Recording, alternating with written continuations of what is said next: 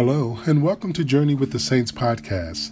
This is Garnet Purnell, a seminarian student at Mount St. Mary Seminary, the Athenaeum, located in Cincinnati, Ohio.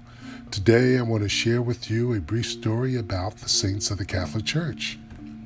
Today's saints are St. Crispin and Crispinian, episode 85. These two brothers, believed to have been twins, were born into a noble Roman family. Being Christian, they went as missionaries into Gaul, which is now modern-day France.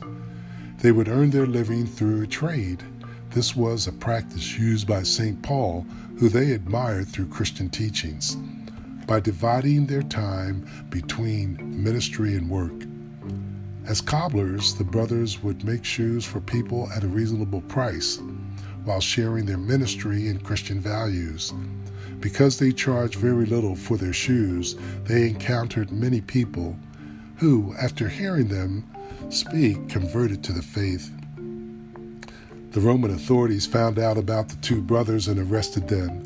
This was during the time that the Roman Emperor Diocletian was in rule and Christians were being persecuted for their faith.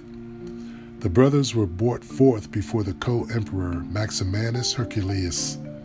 The emperor tried to encourage the brothers to abandon their faith by offering them favors and later by threats, and they stood firm on their position.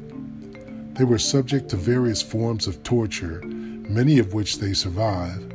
They were thrown into a river with a millstone tied to their necks, but they were able to escape and swim back to shore, where they were caught, and finally they were beheaded. Crispin and Crispinian are the patron saints of shoemakers, saddlers, and tanners. Their feast day is known as St. Crispin's Day on October 25th.